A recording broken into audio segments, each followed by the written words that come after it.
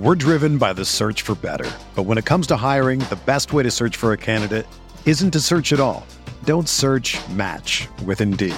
Indeed is your matching and hiring platform with over 350 million global monthly visitors, according to Indeed data, and a matching engine that helps you find quality candidates fast.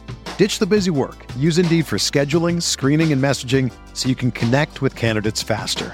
Leveraging over 140 million qualifications and preferences every day, Indeed's matching engine is constantly learning from your preferences, so the more you use Indeed, the better it gets. Join more than 3.5 million businesses worldwide that use Indeed to hire great talent fast. And listeners of this show will get a $75 sponsored job credit to get your jobs more visibility at Indeed.com/Blue Wire. Just go to Indeed.com/Blue Wire right now and support our show by saying that you heard about Indeed on this podcast. That's Indeed.com/Blue Wire. Terms and conditions apply. Need to hire? You need Indeed. Everyone is talking about magnesium. It's all you hear about. But why? What do we know about magnesium? Well, magnesium is the number one mineral that 75% of Americans are deficient in. If you are a woman over 35, magnesium will help you rediscover balance, energy, and vitality. Magnesium supports more than 300 enzymatic reactions in your body, including those involved in hormonal balance. From functional medicine doctors to mental well-being and female hormone experts, we all know that magnesium is the one mineral to improve all aspects of well-being and health. But which one? Magnesium Breakthrough from Bioptimizers, the trusted choice recommended by leading experts with 7 best-absorbed forms of magnesium to ensure your body receives the support it needs for overall well-being. Go to bioptimizers.com/balance today and use code BALANCE10 for 10% off. Support your journey to wellness at bioptimizers.com/balance. Magnesium Breakthrough from Bioptimizers, your foundation to optimal health and vitality. The baseball season is go, go, go. It's nonstop, relentless for every night, 6 straight months, and then hopefully another month in October. You also have work, friends, family, and a million other things going on. That's when you reach for a Coors Light. It's made to chill. There's only one beer out there that's literally made to chill, and that's Coors Light. I mean, the mountains on the bottles and cans even turn blue when your beer is cold. Is there anything better than opening up your refrigerator after a long day, seeing that icy cold Coors Light can or bottle in your fridge? The answer is no. There's nothing better. That's why when it's time to chill, you choose Coors Light. It's mountain cold refreshment made to chill. Coors Light is the one I choose when I need to unwind. So that's why when you want to hit reset, reach for a beer that's made to chill. Get Coors Light in the new look delivered straight to your door with Drizzly or Instacart. Coors Brewing Company, Golden, Colorado. And as always, celebrate. Pele leaned in and said something to Freddie. Don't let them change you. Keep working on what makes you different and what makes you special. It was great advice, but it caused me some problems. But what could change Freddie Adu? Soccer is going to explode, and it's going to be around this kid. We were the Beatles. Everywhere we went, it was the Freddie Show. And with that came the expectation, and with that came the pressure. New episodes of American Prodigy drop Tuesdays from Blue Wire Podcasts. We are breaking down all aspects of Yankee baseball. This is the Bronx Pinstripe Show with your hosts, Andrew Rotondi and Scott Reinen. Let's go.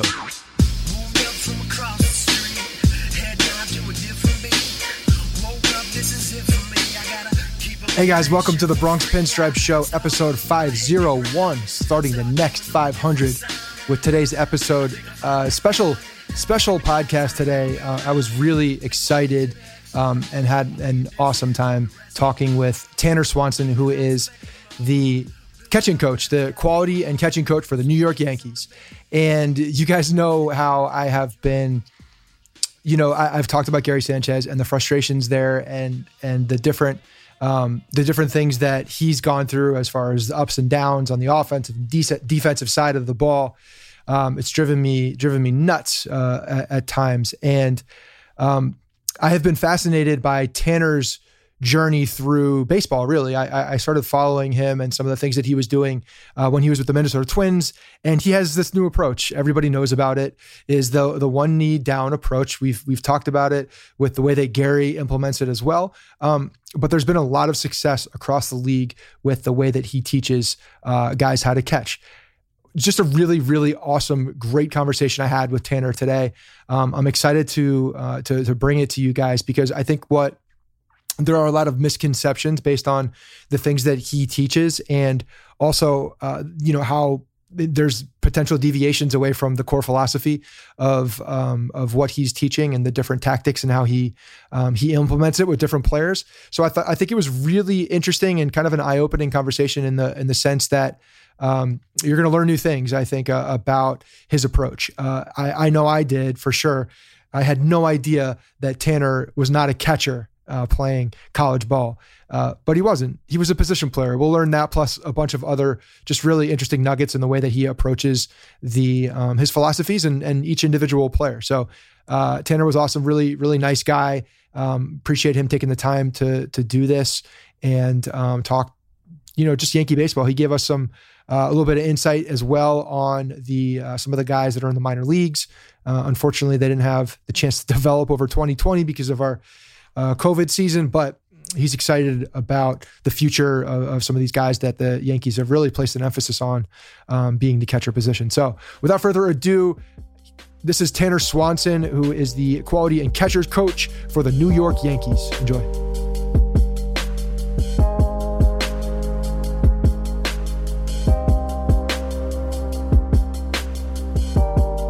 All right, guys, I'm excited to start today's show. We got Tanner Swanson, who's the Yankees quality control and catching coach. Tanner, thanks, man, for coming on. Really appreciate it. You can follow Tanner on Twitter at Tanner Swanson.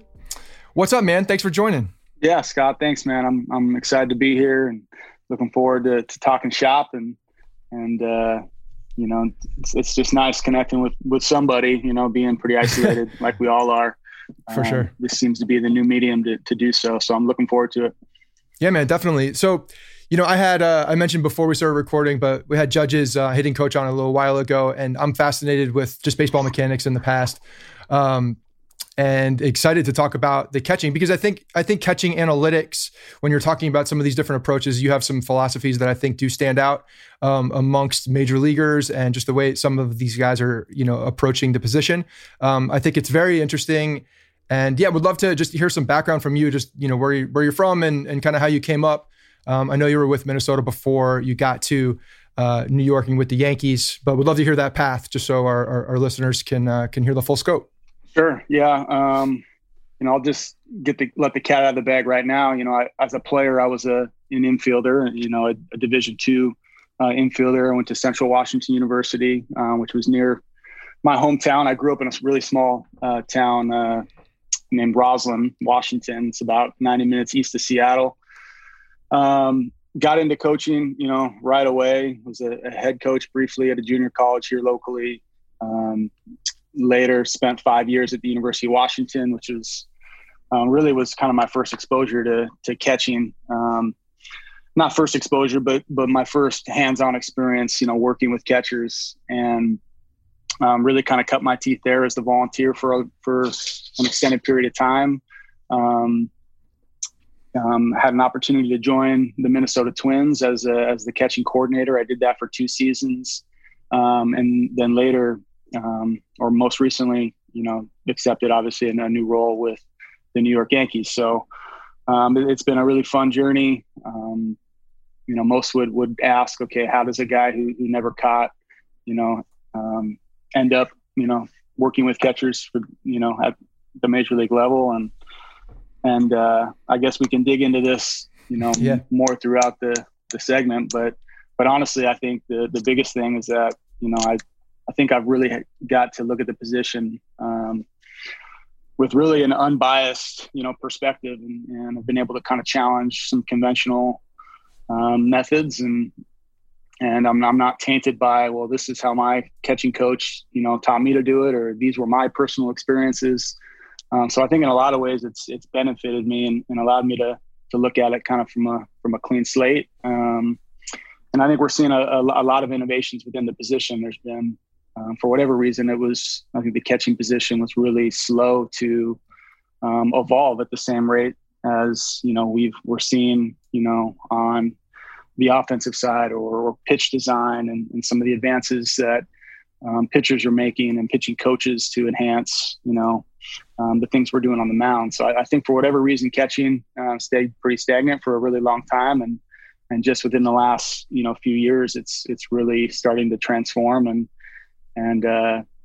we're starting to challenge, kind of conventional methods in a lot of ways. And it's been a fun journey, no question. So what was that initial peak? I mean, you just said it. So you're coming from a position player going to the catcher. What made you think to start looking at the catching position and say, hey, I think some changes can be made? Is it from just what you saw or what you talked about with guys that you played with, or what was that initial poke that said, hey, I'm curious about this. Let's dig in. I really got kind of thrown into it when I was at the University of Washington, and I studied kind of kinesiology, physical education. I spent 2 years actually as a high school teacher. And so my background, was in kind of skill acquisition and how to enhance and develop skills, like mostly through the physical education lens. And, but I always had an interest, obviously, and a passion in baseball.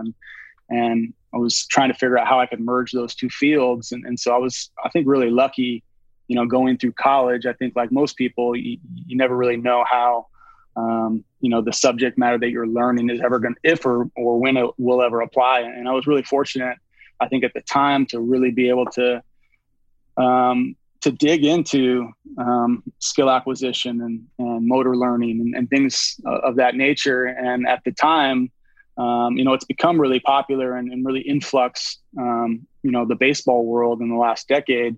And those principles and concepts aren't new by any means.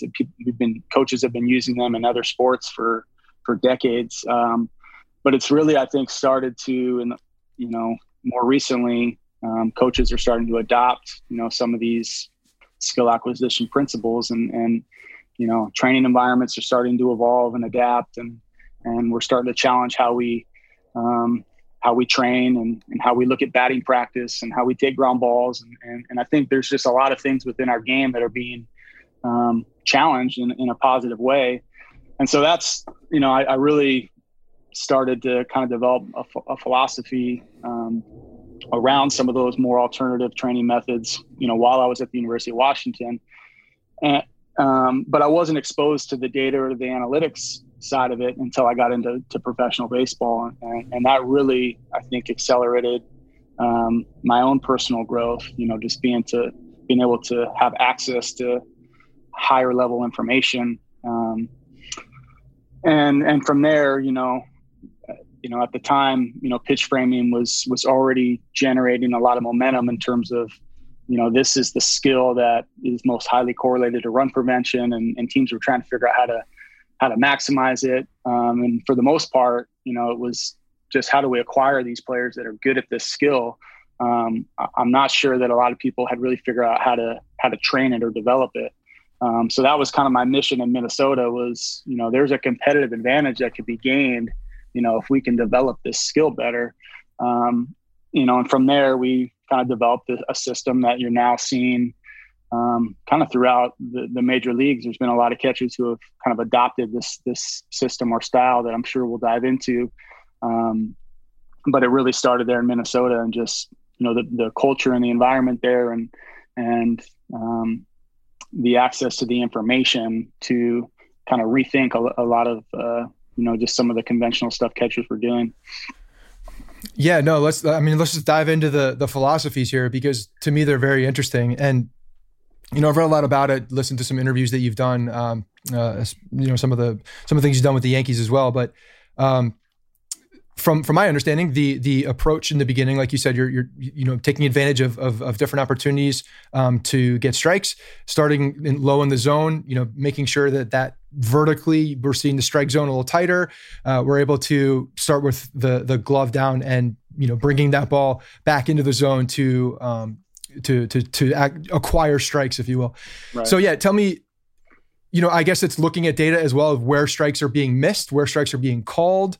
There's definitely some influence here with the umpire. I have a bit of a different relationship with that stat, the framing stat, just because I think it's an imperfect stat. It's newer, and I think there's still some work to be done on how how it's represented, and obviously a big sample size is needed, I think, for it to be a good corresponding number to what a catcher's doing. And people use it, I think, with too small of a sample size sometimes. Sure. So yeah, just curious as to how you found that, and then just like how you started that approach, like the one knee, just the root of it. Sure. I think there is a big misconception that, this whole style is developed only to, optimize, pitch framing, and really at the expense of everything else. And I think it's really not true. And if I'm being honest with myself, that's maybe where it started. It was in my mind, hey, if we get in these alternative positions, we get lower to the ground, we create a better relationship with the bottom of the strike zone. We can potentially capture more strikes there. And even if our blocking and throwing suffers a little bit, the net gain will be a positive. That was my initial thought process, but now we have enough catchers who are utilizing this style that I've transitioned my own thought process to believe that, hey, this might be an ideal blocking position. And if we ever go to an electronic strike zone, I think one of the biggest benefits that nobody talks about is the ability to control balls in the dirt. And it's easy to cherry pick the examples of missed blocks, but we forget that catchers miss blocks all the time from traditional stances. And so to me, in a lot of ways, it's just counterintuitive to think that, hey, we're gonna control balls in the dirt better by getting further away from the ground, which is how kind of it's been taught forever. You get up in this big active secondary stance with your feet wide and your butt high and your back flat, and we're moving further away from the surface or the floor. And I just think the demands of the position are changing, and we're seeing obviously an influx with velocity. In 2020 we saw an all-time high in terms of average fastball velocity. We saw the lowest rate of actual fastballs thrown. So not only are we throwing harder, we're throwing fewer fastballs, which means we're throwing more non-fastballs, right? Which tend to be more difficult for catchers to handle. And then on top of all that, we're throwing fewer pitches within the zone. Our in-zone rate was at an all-time low in 2020. So, I think the demands of the catcher are getting increasingly hard, right? Which is why I think it's appropriate that we push the envelope to try to see if we can't find better or more efficient ways to do things. So, but back to the original question, the thing that really punched me in the face, when I was in Minnesota, is that there was this huge emphasis on framing, and we got to figure out how to improve our catcher's framing, and that's the best way to save runs, et cetera, et cetera. But what I found is when I looked at the difference in framing rates between base states, specifically bases empty versus runner on base, there's a steep regression. So every catcher in the league gets worse once you add a base runner. And so initially I found that interesting. And the obvious answer to that to why that happens is that, well, catchers set up differently between those two base states, right? With nobody on base and less than two strikes, they're in much more relaxed, lower positions. For a long time, people have been utilizing knee down stances from these, with nobody on base. That's not revolutionary in itself. But then once base runners get on, traditionally catchers completely abandon that position that intuitively they know is a more conducive receiving position. They abandon it because there's this perception or belief that, that we need to not only prioritize blocking and throwing, but we need to get up into some other alternative position to do so. So in my mind, I thought there was a competitive advantage that could be gained if you could combat that regression. So if you could get a catcher to perform at whatever their true talent level was as a receiver, throughout the entire 9 innings, not only with the bases empty. So that was kind of the genesis of it. It's like, let's figure out how to block and throw from our primary or our relaxed position, and do that at all times. If that's our best receiving position and the best position for us to optimize the strike zone, which we know is the best way to save runs. Let's stay in that position exclusively and then figure out if we can block and throw. And there's no better place to experiment than in the minor leagues. And so that's what we did. In Minnesota, we put catchers in these positions, and we tracked closely their receiving metrics, and we experimented through trial and error with a ton of different, just ways that, hey, how do we move laterally? How are we going to get up out of this position to throw? Because coaches forever, when I first proposed this, there was coaches within, Minnesota's organization that, said, no way, this can't work. How are you going to block and throw? And my response was, well, nobody's ever tried it. Like, how do we know that to be true unless we try it? And so we did. And long story short, we learned that not only can we block and throw, we may be able to do it at a higher level than it's been done before. So that's the long or the short of it. Yeah. I saw your graphic the other day that you tweeted out about the, top catchers in the league that are blocking balls and the amount of them in this position, in this one knee position. So, and I also heard, just to kind of put some context here and put just some players so that it's easier for people to kind of realize this. But you were talking about Gary Sanchez as well, and having the approach, making sure that there's a meld of, one position so that he can get comfortable in one position that's a little bit of with the one knee down, but making sure that when there's guys on base, when there's guys not on base, that he's really just focusing on that one stance. Is that still the case? I mean, there's this. So let me back up a little bit. How much of this is adjusted based on the player and their style and, what kind of an athlete they are? Because I think catchers are also adjusting in the sense, or they've evolved. I think they're better athletes overall. I think a lot of positions are probably better athletes overall, but that certainly had to have helped, the approach that you had taken to it. Some of these guys are just more nimble and, are better athletes and can adjust easier. Yeah, there's definitely, other catchers throughout the league have taken this system or this style and continued to modify it and create other adaptations that, I haven't personally taught or asked a player to try to utilize. But it's for that exact reason. There's different levels of athleticism. There's different range of motion, flexibility, mobility. I think it is really important that you're able to kind of adopt the system to the player. But in all cases, the premise is to try to merge, like you said, merge your blocking or your ready and your relaxed position, or your primary and your secondary stance into one. Let's try to master one position and have various, iterations from that kind of base position. It's not as simple as just get down in a knee and we're going to all of a sudden become better receivers, blockers, throwers. There's definitely transition moves and variations in the setups that allow you to prioritize certain things in certain situations. So it's definitely not a one size fits all approach. But I honestly think we're kind of just scratching the surface, and there were things done in 2020 by other catchers throughout the league within this style that that I was really impressed with, that I hadn't seen before, that were new. And I think in a lot of cases, catchers were kind of experimenting and finding solutions kind of organically, as things would come up, and not necessarily things they've practiced. But I think there's a lot of experimentation going on within the position as teams try to figure out how they can utilize a system similar to this, and do it in a way that doesn't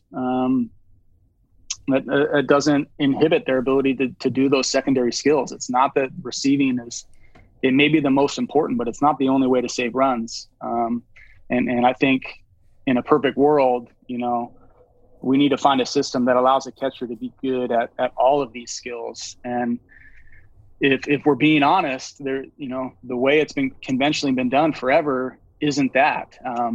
If you go back as far back as you can go and look at, leaderboards for framing, blocking, throwing, it's rare to find one catcher who is elite in all three of those skills in any given year. It doesn't happen. You have your elite framers, and traditionally the elite framers have been bad blockers, and traditionally the really good blockers have been bad framers. It's in a lot of ways these skills are inversely correlated, but I think it's directly linked to the conventional system that catchers are using. If you want to be a good blocker, you can find positions that allow you to be really good at blocking. And those positions traditionally aren't the same as, the positions that allow you to be a really good framer. And so my whole quest has been trying to figure out how to find a position that allows you to do everything well, not just hyper focus on one. When you're looking at guys and they're making this adjustment, going to the one knee approach, what kind of things are they working on as they're preparing to, make that transition? Because is there a different conditioning program that you put them through? Is there a different, what does that look like ahead of time so they're, preparing their body, movements are a little bit different. Is there just a particular thing that you ask them to do even before they show up in spring, or different off-season workouts? Just curious as like the preparation before you get into that. Not necessarily. In my mind, it's less.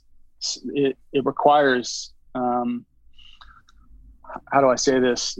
I think it's less stressful on the body. And one of the main goals with Gary in particular this year was I thought that this type of style would be better on him physically, right? And would allow him to,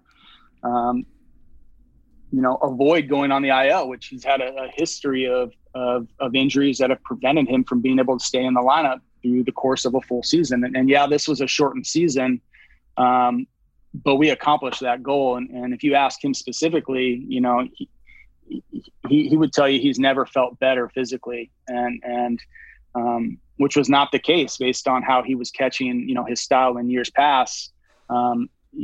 He's expressed to me that, the following day, if he's caught 2-3 days in a row, his body was, it really took a toll on his body physically. And you'd have to believe that those stressors, contribute to, the injuries that he's experienced, over the course of his career. So I think it's less physically demanding on the body. I think it's a more comfortable position.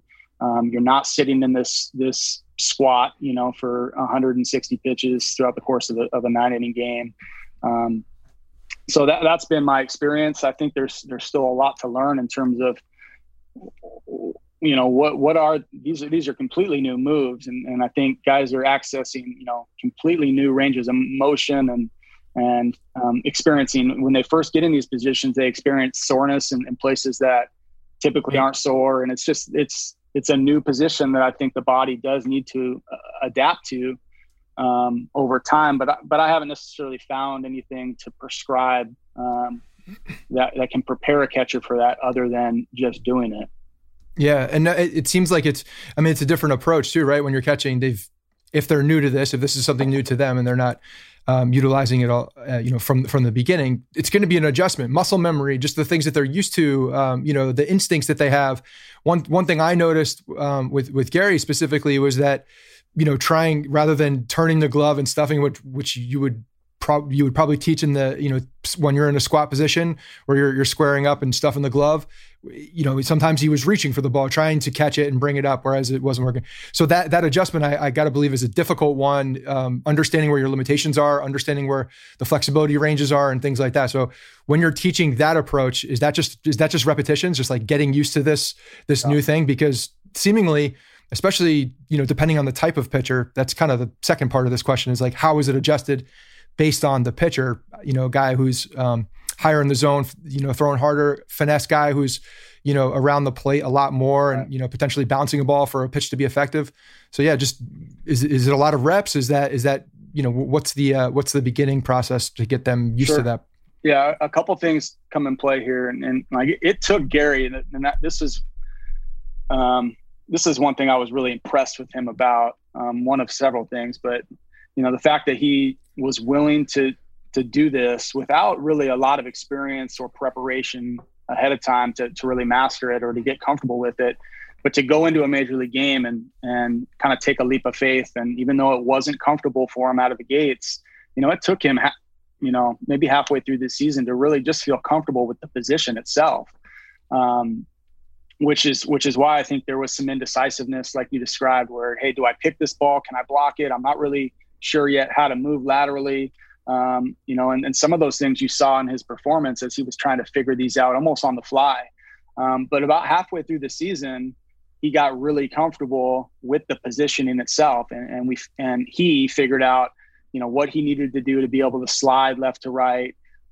He had a better sense of kind of his depth perception, because one thing this position does is it totally changes your eye level, right? You're in a much lower position, and not only I think does the timing window change, right, where you can actually wait longer to make a decision because you're already in your blocking stance, which is one of the benefits, but there is an adjustment period. Guys that are in traditional stances, because it takes time to transition down to the ground, they're forced to make an earlier decision in the pitch's flight. Somewhere just out of the hand, they have to recognize, okay, is this ball going to end up in the dirt, or is it going to end up kind of in that fringe zone just below the strike zone, which is the key to the heart to the strike zone, right? So catchers from traditional stances, you'll see they'll often kind of crash down to one knee anyway, because they're kind of caught in between, right? They're like, oh, this ball might end up in the dirt, so they have to respect it and begin their move to the ground. And then at some point they realize, no, this ball is going to stay in the air and I need to catch it, right? But that has negative implications in their receiving ability, right? When they're crashing kind of down over the top of the ball, they're catching the top of it, maybe dragging it. So one of, I think, the greatest benefit to this position is that catchers can make later decisions, right? And so they can acquire more information throughout the pitch's ball flight and decide later in the process whether I need to turn it over to block or if I can stay committed to the catch. And so, therefore, I think that the block really is no longer a separate skill. It's just an extension of the reception. It's just an extension of the catch. So you're catching everything until you're not, and you can make that decision much later because you're already in your blocking position. Your blocking and receiving position are the same. So, but that adjustment period, because of the different, the different visual, just being in a lower position, it takes guys a while to figure out that depth perception and do I need to pick or do I need to catch? And so that takes some time. So I think like any adjustment, whether it's hitting or pitching, there is an adjustment period that in some cases you get worse before you get better, but I thought halfway through the season, things started to really click for him. And even objectively, he blocked the ball as well as he has at any point of his career. That gets overshadowed by the pass balls.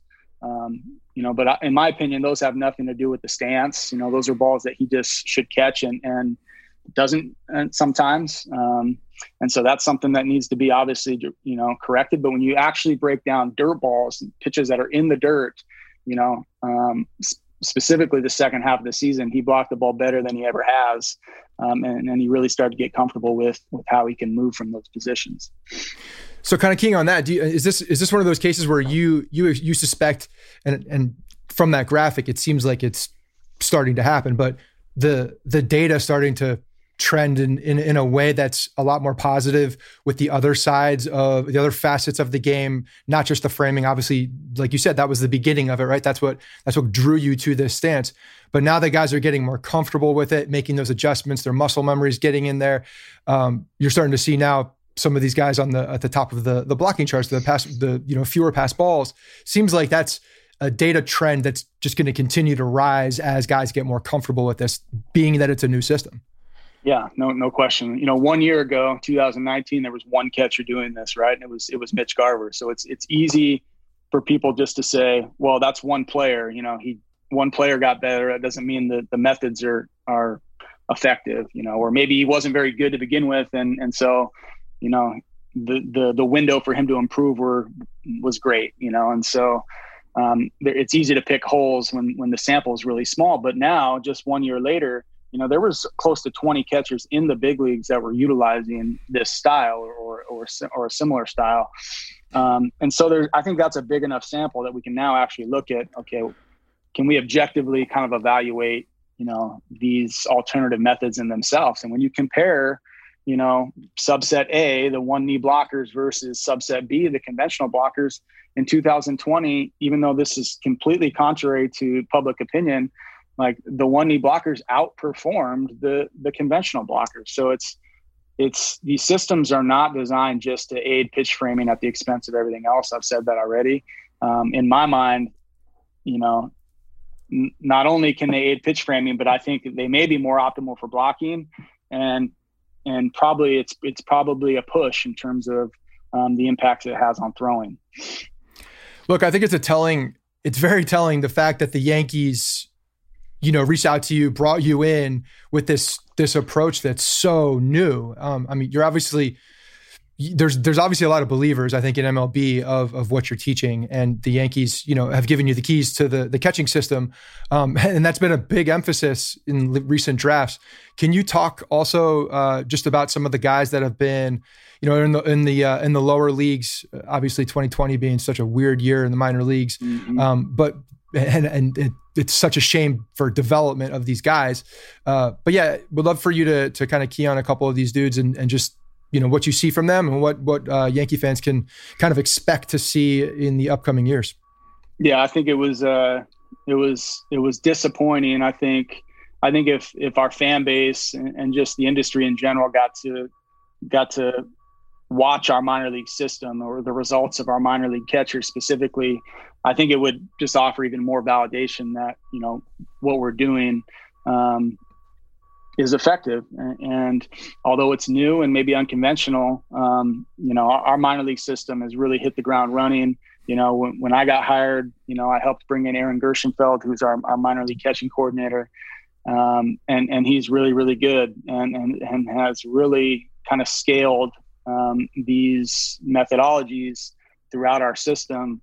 And the buy-in amongst our minor league players is really high, and think about guys like Josh Bro and Austin Wells, who we, drafted this year and this last year. And there's a lot of guys in our minor league system that are really excelling within these systems. And it's disappointing that they didn't get to showcase those skills this year. And if or when they do, I think it's just going to be further validation that we're on the right path. How has the Yankees analytics approach to this whole thing has it made it easier? I mean, obviously there's a buy-in on that side, pitching coach now, heavy analytics. It seems like your approach was, rooted in the data, identifying where that data, where it can be captured, where you can take advantage of it.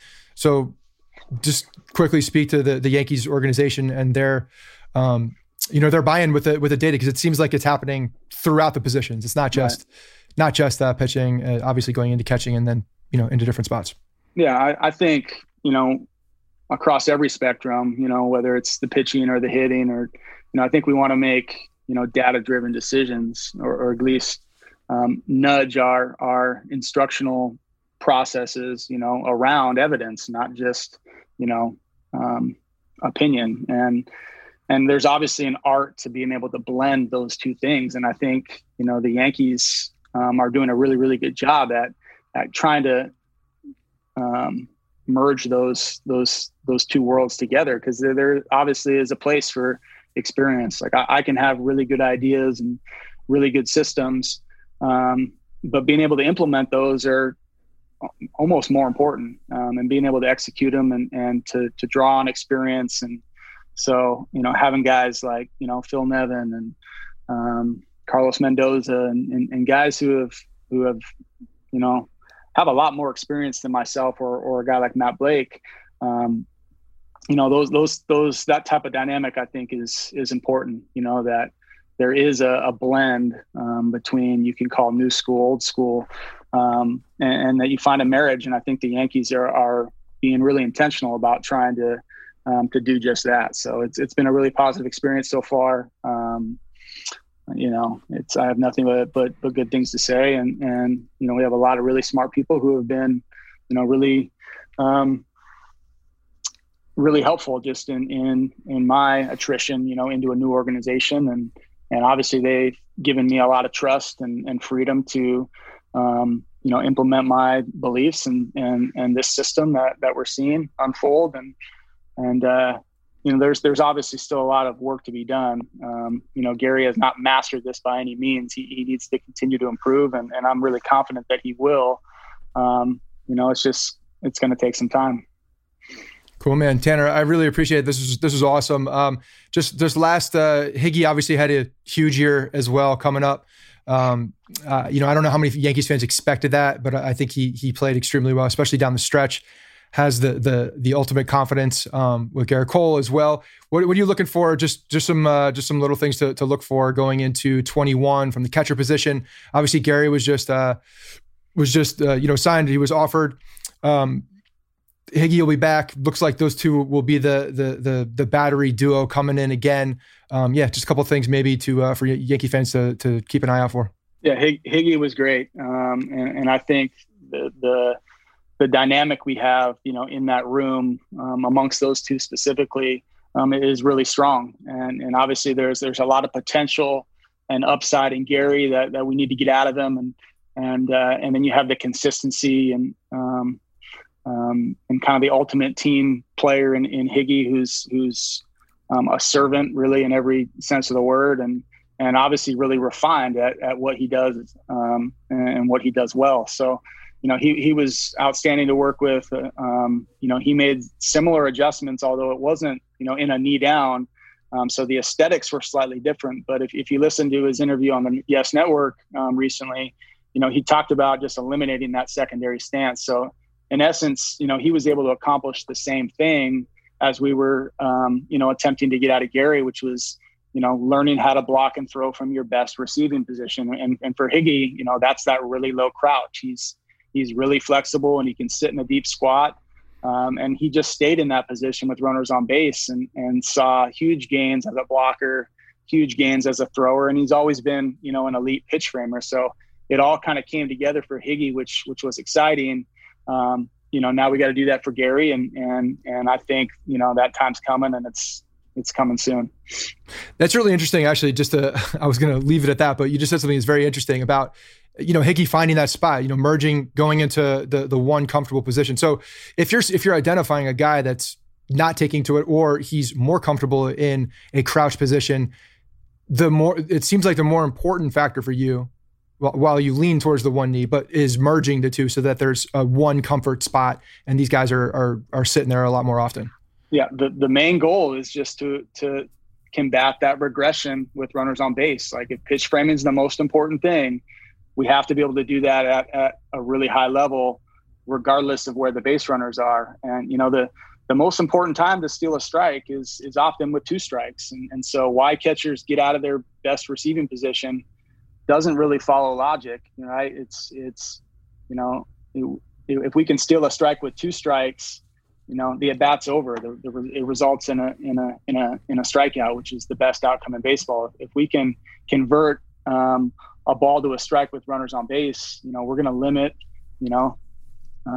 It just completely shifts the dynamic of at bats, right? When you add strikes, and when you look at any offensive metric, they go down with the addition of a strike, and so we have to be able to continue to receive at a really high level, regardless of where the base runners are. And we need to be able to do that without compromising, the blocking and throwing piece. That's the end goal. And what that actually looks like, I really don't care, right? And for Higgy, it looked different than how I implemented it in Minnesota, or what we did with Mitch Garver, or what it looked like for Gary. So I think having that adaptability, I take a lot of pride in that. And it's not just me pushing my own biases or beliefs onto players, but explaining the merits of the system. And then in Higgy's case, he presented that idea to me, and I thought it was great, and we went with it, and he had a lot of success and probably had his most productive year as a major league player, and has gained a ton of confidence as a result. So, with that being said, it's not a one size fits all thing.